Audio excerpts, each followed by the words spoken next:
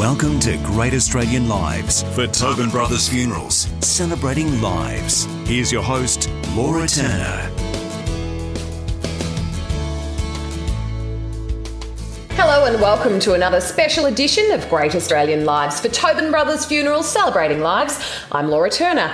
Our guest tonight has been described as an energetic visionary who has turned a cheeky startup into a national not-for-profit organisation by tapping into the undeniable fact that most of us just can't resist pocketing free products like shampoo and soap when we check out of a hotel. She's helped provide thousands of needy Australians with what she believes is a basic human right, and that is access to personal hygiene products. It's my pleasure to welcome the founder and CEO of Pinchapoo, Kate Austin, to Great Australian Lives. How are you, Kate? Hi, Laura. Good. Thanks for having me. We had Rochelle Courtney from Share the Dignity on the show recently. You're probably aware of that organisation. They, of course, help disadvantaged women and girls with period products. And some of our listeners, or a lot of our listeners, after hearing her story, actually contacted us and said, please talk to Kate from Pinchapoo. Did a bit of research and found that you're extraordinary as well. You're a bit of a Robin Hood, aren't you? I'd like to consider myself as a bit of a modern day Robin Hood, just to bring it into the now. But yeah, definitely a modern day Robin Hood concept that we began with, for sure. Of course, you're not encouraging people to steal. We pay for these products as part of our room charge, don't we? We're entitled to them. It's just lots of people don't take them. Absolutely, yeah, we are absolutely entitled to. The cheeky part, I guess, is just a bit of a fun spin on something that is provided to you in the cost of your hotel accommodation and is definitely yours to take. So, yeah, you are very rightfully doing so, yes.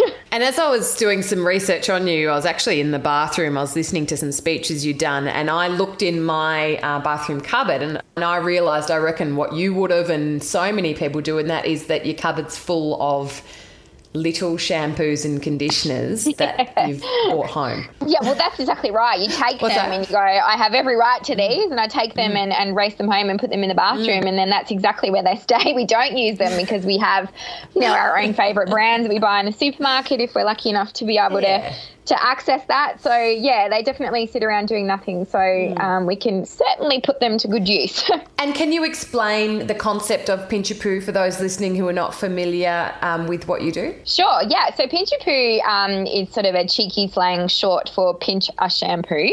And you can kind of hear the penny drop across Australia now because everyone always has a moment when they go, oh, that makes sense. I think, Pinchapoo originated around the idea of people pinching their hotel toiletries and, as we discussed, donating them back to us, and then us being able to distribute through our huge national network to supply personal hygiene products for disadvantaged people, so men, women and children in every situation of disadvantage and need. And that's something that started very small and something that is very much bigger now, and far more so than I probably could have ever wrapped my head around. But I think, people kind of enjoy that we sit outside the box a little bit in terms of charities, and we do communicate a little bit differently, and we're ultimately out of the box, and it's fun to be part of. Good on you. You came up with it. There's a bit of a funny story behind how you came up with the name, isn't there? Yeah, I mean, I guess it has a sadder sort of prelude to it in terms of what led to that moment, and I can sort of and we'll talk about that. But in terms of that name, you were in the shower or something, weren't you? Yeah, I was in the shower. I was washing my hair with a pinched shampoo that I had pinched the weekend before, and I just had what could be described, I guess, as a lightning bolt moment where I just went, what if? Every big thing starts with the what if. And it was, what if we got a few people that I knew were travelling for work to start pinching the hotel toiletries, and maybe we could help, a few local shelters or a few people. And it was a very small thought. And, immediately I came up with the name Pinchapoo, and came running out of the shower, stark naked, dripping wet, in all of my glory. And, I think my family had some strange memories from that night, but I was screaming Pinchy Poo, and I think I knew immediately that was the name, and it was very me, and it was going to demand a conversation, and it still does, which I think is the brilliant part about the name. Yes. Good. And you mentioned before there is a darker history to why you're even doing what you're doing, and you have shared some of that publicly before. Are you happy to share some of that with our listeners tonight? Yeah, of course. I think it brings extreme context to what it is that I fill my life with now, to that purpose that is that iron rod that sits inside of me now. And so it's always the first question people ask, why, how did you, what led you to this journey? So I can share. I was sadly and definitely not a story that is foreign to us anymore, but I was sadly a victim of a pretty extreme situation of domestic violence growing up at the hands of both of my parents. But one afternoon in particular, I had an incident with my dad where he had taken to me worse than he ever had before, and had hurt me so badly that my ribs had been broken. And it's amazing, and I'll talk a little bit about instinct, but it's amazing how that instinct does kick in that moment. And I knew I couldn't run. I knew I couldn't breathe enough to use myself physically. So I scurried on my hands and knees up onto my bed, where I knew that I had the strength of my legs to kick him off if I needed to, because the top half of me was very much not working at that point. And he picked up my cast iron desk chair. So for those of you who grew up in the 80s, you remember we all had the cast iron desk chairs. I picked it up, held it over his head, and went to put it through my skull when my brother came in a very Hollywood moment and ripped the chair out of his hand. And that was the moment to me that led to me saying, I can't be here anymore. I have to run. And it was a very different time. We're talking, 22 odd years ago, and it was a very different time because domestic violence wasn't something that was at the forefront of any conversation. That wasn't. It's somewhere that you knew what services were available, that you knew where to go, that you knew where to run. And so I picked up and left. And the one thing that I thought to take with me, my whole foundation, my whole life, I ran into the bathroom and grabbed my toothbrush. And again, that was a really instinctive moment because I knew that wherever I did run to, that I could at least brush my teeth and feel semi-human about myself. And so I think that was probably the moment that Pinchy Poo was born. I just didn't know that it was going to be Pinchy Poo at that point. Yeah. Right. How old were you when that happened to you, at that moment when you left? So I was only 16, and again, I picked myself up and I went to school the next day, and we didn't have welfare coordinators. We didn't have, a student council teacher or anybody that you could speak to or trust. And it just wasn't something that anybody else I knew was going through. And I was very, very isolated. And I went from being the girl that I am now, that can stand on a stage, that can tell a story, that can be super confident. And I went from being that girl who was the lead singer of, the cool band at school back in the day and had the lead role in the play. And I really reclused. I really, I had this giant secret. I couldn't tell anybody. And again, I didn't have access to anything that I needed. And I, was a menstruating female like everybody else. So I didn't have access. And, but it wasn't just period products. It was, I loved my makeup probably more so than I should have at the age of 16. But they're the things that individually make us feel the way that, that we need to feel in order to communicate and connect with the world. And I was no longer able to do that. It was really impacting. Did you have somewhere to go? Who looked after you? I ran, it sounds so cliche in Hollywood, but it was the most revolting raining night. I will never forget the rain that was pouring that night.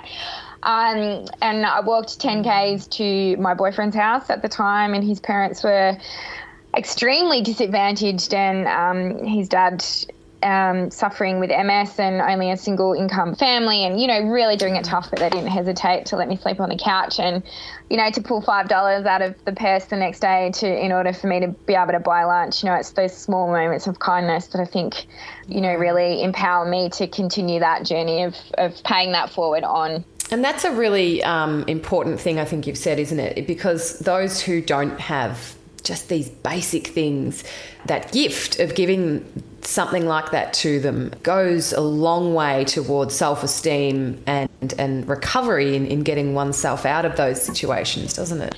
Oh, absolutely. Yeah, I mean, hygiene poverty, which again is something we're not speaking about in Australia. We very much hear about period poverty or parts of the issue, but not hygiene poverty as a whole. So that affects 1 in 5 Australians. And for kids especially, those vital foundations of self-worth are established by the age of between 5 to 10, experts say. So, and that forms the basis of every decision you make moving forward throughout your life. So, if you don't have that inner self-worth, then you've got to make stupid decisions. You're going to go down the wrong path. And, I think it's important for people to understand that it's very much more than the products themselves, but it's as you say, it's part of every rehabilitation journey. It's part of every single one of us in a different capacity, but so important to have access to. Absolutely. This is Great Australian Lives for Tobin Brothers Funerals, celebrating lives. And in these challenging times, Tobins offer a range of very practical solutions to help you plan a funeral and pay tribute to your loved one. For more information, visit tobinbrothers.com.au. Our guest tonight is Kate Austin, founder and CEO of the national not-for-profit organisation Pinchapoo. And in a moment, we'll find out how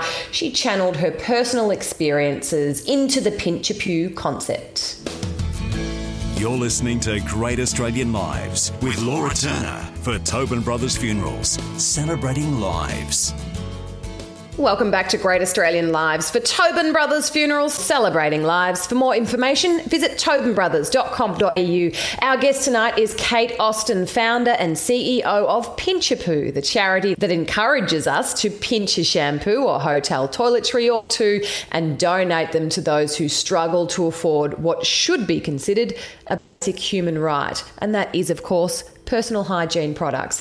Now, Kate, we heard about the traumatic time in your life when you fled your family home as a teenager. You only had a toothbrush in hand.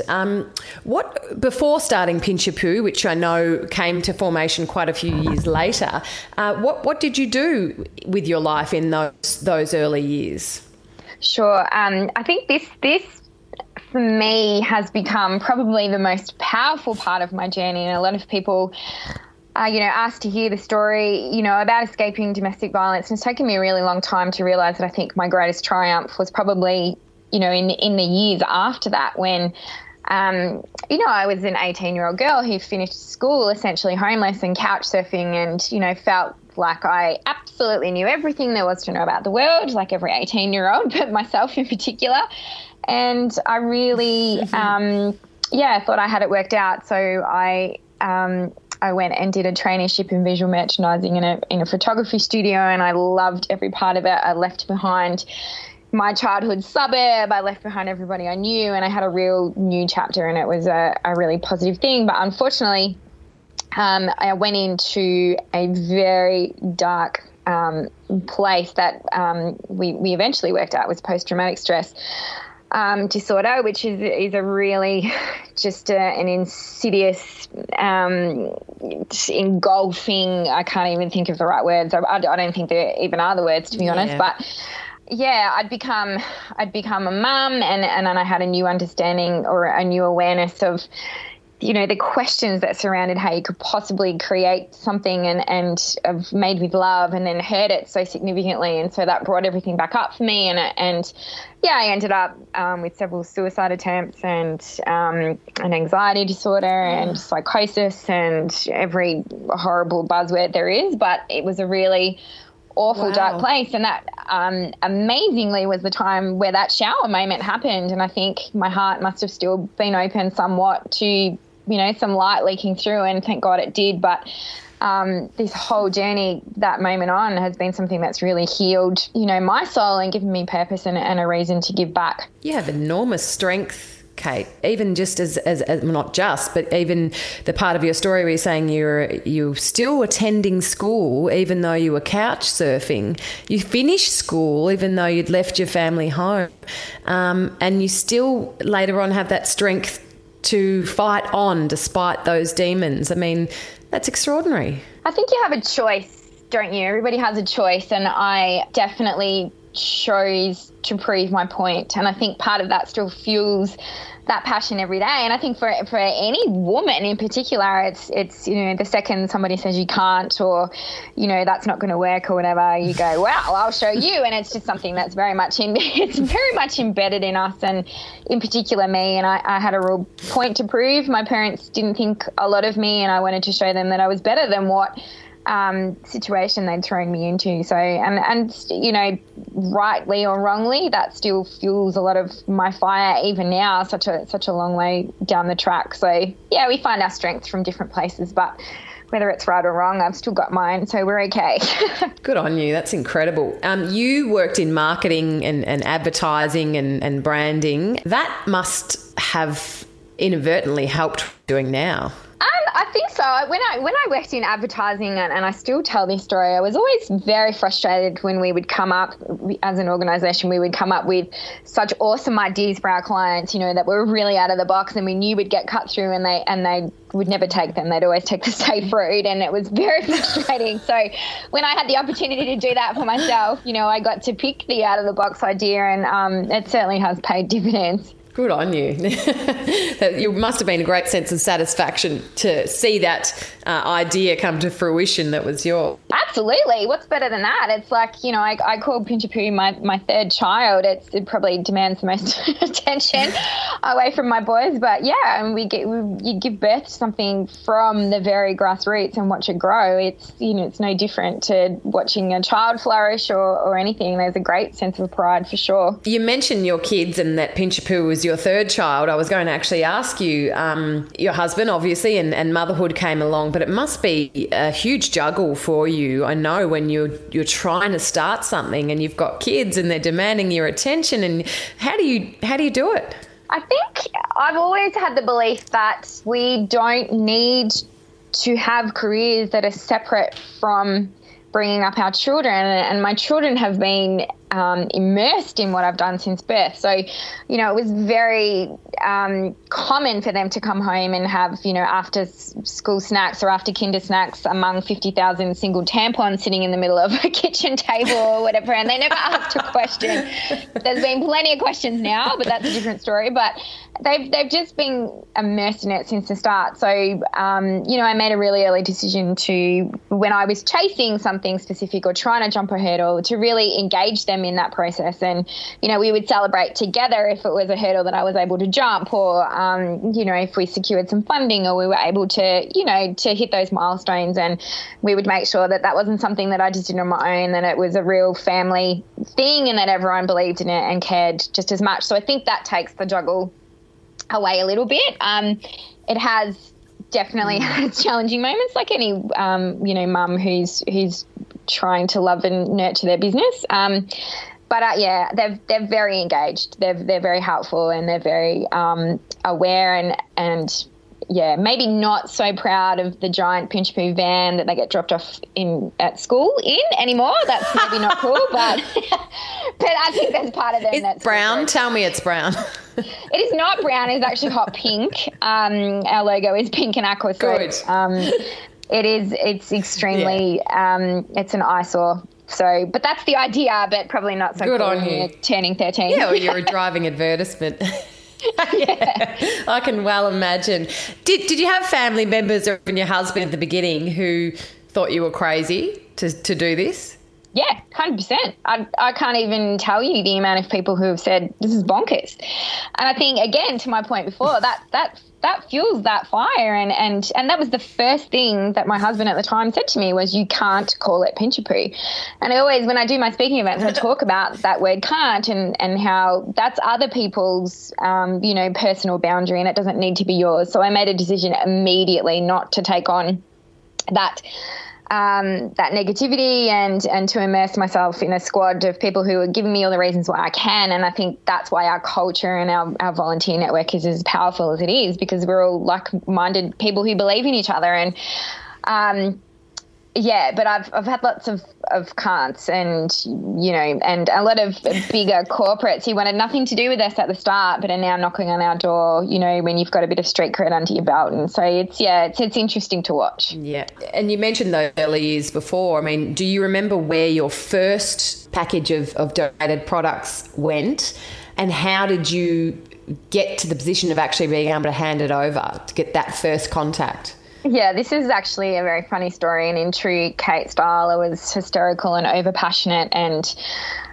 didn't really have my ducks in a row, but I did have enough to offer a local shelter, and I was living in Adelaide at the time, down south, so it was a local shelter who was helping out kids in similar situations that I was in growing up, and I did have enough, and I got on the phone and was just this bubbling, bursting mess of, no concept of what I was even trying to really offer. I was just so excited that I had enough to offer. And, they actually went, yeah, no thanks, and hung up. And it was a devastating moment and a really pivotal moment too, where I went, but what do you mean you don't want to help? Like, nobody's doing what we're doing holistically. And I just, and that was a real moment where I could have walked away, but I realised that I just needed to get my ducks in a row, needed to calm down, have a cup of tea before I got on the phone and just take a few deep breaths and really work out who we were as an organisation, what our offer was. And, so that was a learning curve, but it was a very exciting moment. That first hurdle, that first tick that we were able to put in a box.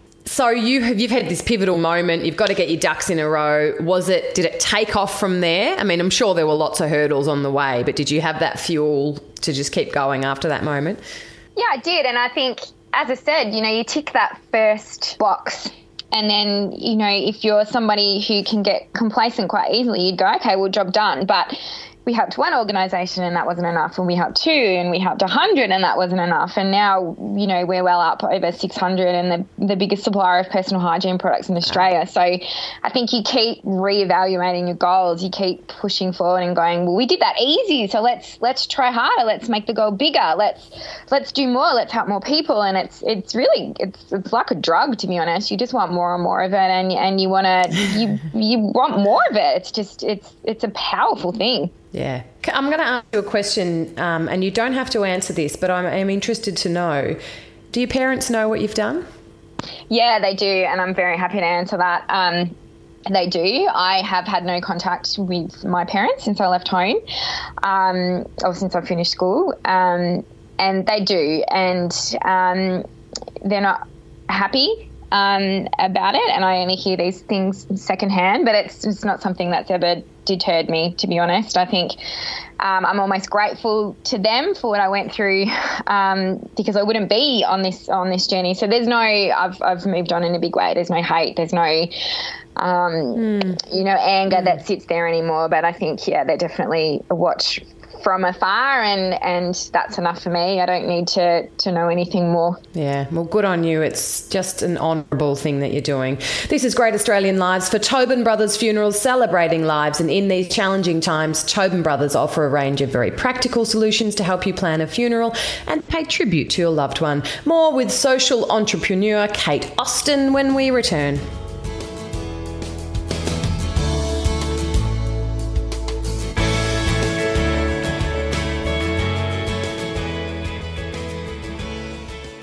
Welcome back to Great Australian Lives for Tobin Brothers Funerals, celebrating lives. I'm Laura Turner. Our guest tonight is Kate Austin, founder and CEO of Pinchapoo, providing the needy with essential hygiene products. And of course, they come via your donations of pinched hotel toiletries. They're not really pinched though, you're just taking what you're entitled to when you check in. Now, Kate, you're with me now, obviously. How did you go from Pinchapoo taking over your family home? You've talked about your kids having after-school snacks among a table covered in tampons. How do you go from that to the next step? Did you have an office next, a warehouse? What was next after that?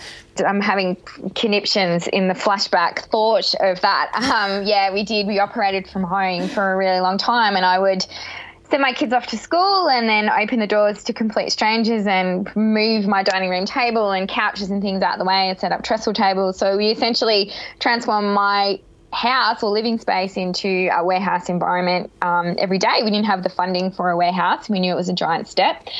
And there were days, yes, with the tampons on the table, but also days where, orders were packed down the hallway and the kids couldn't get to the toilet. They'd have to climb over boxes to get to the toilet or, they really were immersed in it from birth. So it did get to a breaking point, though, where there were things on beds, under beds, in cupboards, in hallways. It was at a point of stupidity, and we knew that we were going to hit a cap of how many people we could actually help, working in that environment. So there's actually a great photo of me that's on our Instagram account, which I hated being taken at the time, but I'm so grateful for it now because it was a real pivotal moment when I'd come home one day and my entire porch was filled with donations and I just didn't even know where to start. I couldn't get to the front door and I sat on the garden bench with my head in my hands, and I had a work experience girl with me at the time who took this amazing photo, and I was cross with her at the time, but I really do love it now. And that was that real pivotal moment where I went, this needs to change. And it did. And the very next day we had a phone call from a good friend and a philanthropist who offered to fund a warehouse, and then we were able to spread our wings again. But, it was certainly a journey working at home, that's for sure. Yeah. The other thing that I find, really fascinating and fulfilling to hear about in stories like yours is the people that you've met along the way. I don't know how much contact you have with the people who receive these products now, but you must have met, especially in the early days, some amazing people with really touching stories. Oh, look, I've had one this morning, to be honest with you. That's some stuff I think you're able to separate yourself from and go home and be a normal functioning human being. And there are other ones where you will cry for days and days and days. And this morning, one of those has actually happened, and I can share that with you. But right, yeah, I guess it's what relates to your personal situation that makes you tear up. But we do a free schools hygiene program, which again sits in that that vital stage of self-worth development and all the rest of it. And we've got 200 schools in Victoria and up the eastern seaboard that are involved in that, and they're in highly, disadvantaged areas, lower socio-economic, demographics. So, the kids are doing it tough, and often we have principals or school nurses who will ring and literally cry. Literally cry. And we've had one this morning in Kyabram up near Shepparton, and she was just hysterical about what these kids are going through and how they come to her and literally on their hands and knees plead for help, plead for products, plead for the ability to just be accepted by their peers because they're smelly. Or we had another one in New South Wales a couple of years ago, a principal who was just hysterical, and it took about 5 minutes for her to calm down and even be able to speak. But there was a very popular girl in the school, a 16-year-old girl in beautiful long blonde flowing hair, and she had contracted head lice like every other child in the world, and her parents couldn't afford to treat it, so they pinned her down and shaved her head. And for a 16-year-old girl, the confidence loss and the trauma that will last a lifetime over a head lice treatment, I know, it's gut-wrenching. So they're the stories that we really try to share and bring to light, this issue that is not being spoken about, that isn't, ever in the limelight, and something that really needs to be addressed. It's really what fuels us to keep going. And this morning, again, with this principal, I've had a little teary before I've been on this interview, but it keeps you going, keeps the fire burning. Absolutely. There's so much need out there, and it's, again, I know I keep blowing your trumpet, but you are the one who is targeting that need and baseline improving people's lives. That must be so satisfying for you. It is satisfying. I've got a very head down, bum up approach to things. I think I don't really stop to smell the roses. There's too much to do. We have too much to do, and somebody needs to own the conversation of hygiene poverty as a whole issue. And I feel very privileged to have created a voice for myself that I'm able to do that and, you know, to really have some really big conversations with the right people to start tackling this front on. And this year I think will be very pivotal in that. But it's a privilege to have that voice, but I need to use it. So, yeah, it keeps me going. As I mentioned, I mean, you do so much of this work, but you have a big team of volunteers around you and other workers that you call the Poo Crew. Tell us about some of those who help you. Yes, I definitely get far too much credit, and I'm very glad that the limelight just got shoved for me. I actually hate it. So, yeah, I have managed to draw the most phenomenal bunch of can-do people around me since the very beginning, and people who are still with me on this journey, people who have taken on the mum role for me, people who are, you know, our family, and we call it our family. We call it the Poo Crew because we are much more than a volunteer network. There's about 2,000 of us that work in various capacities around Australia, and those relationships are so special. They're so special. And, you know, just to watch complete strangers meet and be instantly bonded by, you know, a shared passion for a social issue is such a beautiful thing. And, you know, these people work for free, and particularly during COVID, you know, they slaved their guts out. We moved all our operations off-site and kept moving, kept going. And, you know, they turned up with their masks on and loaded their cars up and then turned their living rooms into warehouses and then brought things back. And, you know, the passion in my team is just brings me to tears. I could never thank them enough. Yeah, I can imagine. And when you, especially in the beginning, when you started up Pinch a Poo, I'm sure you would have had to make contact with other not-for-profits. Was there a process in getting them to trust you and build up those relationships so you can work together? That's a really great question. Yes, that's a struggle, I'll be honest with you. The first 6 years of the 12-year now journey were a real struggle, a real slave, you just spent your day proving your point that you were credible, that you were doing impactful work, and that we were someone that should be supported and worked with. And then that flip happened where all of a sudden we didn't have to make phone calls and we didn't have to reach out to people, and people were coming to us. And that was a really powerful moment where, you know, that flipped, and all of a sudden people knew that we were, you know, for real, and we did have the street cred, and we had the runs under our belt, and that's a beautiful thing. But yeah, it took a lot of time. And I think now when other new not-for-profits come to me, you know, I say to them, hang in there, it will happen, you will see that flip, and yes, we're happy to work with you. And if you're doing meaningful work and you have avenues of helping people, then that's what it's all about. We can't do food as well as, you know, Food Bank and Oz Harvest and Second Bite, but we do hygiene well. So what we need to do in the industry is do a better job of working together and filling each other's gaps and holes and making much more powerful outcomes for people in need. So we're very big on charities, working with charities. But, yeah, that first 6 years was a hard sale for sure. You learnt a lot. Well, this is Great Australian Lives for Tobin Brothers Funerals, celebrating lives. And in these challenging times, Tobin Brothers offer a range of very practical solutions to help you plan a funeral and pay tribute to your loved one. We'll wrap things up with Kate Austin from Pinch a Poo in just a moment. You're listening to Great Australian Lives with Laura Turner for Tobin Brothers Funerals, celebrating lives. Welcome back to Great Australian Lives for Tobin Brothers Funerals, celebrating lives. Tobin Brothers now offer fully live-streamed services so that anyone who could not attend the funeral of a loved one can still view the service and participate. For more information, visit tobinbrothers.com.au. And of course, our guest tonight is the CEO and founder of Pinch a Poo, and that is Kate Austin. Now, Kate, tell us about, well, we talked earlier about you starting up Pinch a Poo, obviously, and the wrestle to get other charities to trust you and to build your name and that sort of thing. But a wider question about this issue, and I think the answer could go on for months or even years, but that is you would have incredible insight into the shortages and the problems and the vulnerabilities of our systems, our governments. What would you suggest? If you had the Premier or the Prime Minister's ear, what do we need in this field?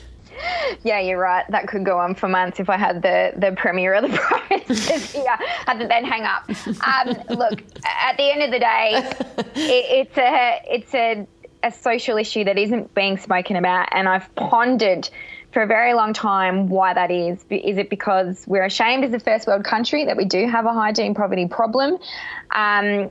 It's not a popular topic. That's the harsh reality of it. It's not a popular topic, and we can bang on as much as we want.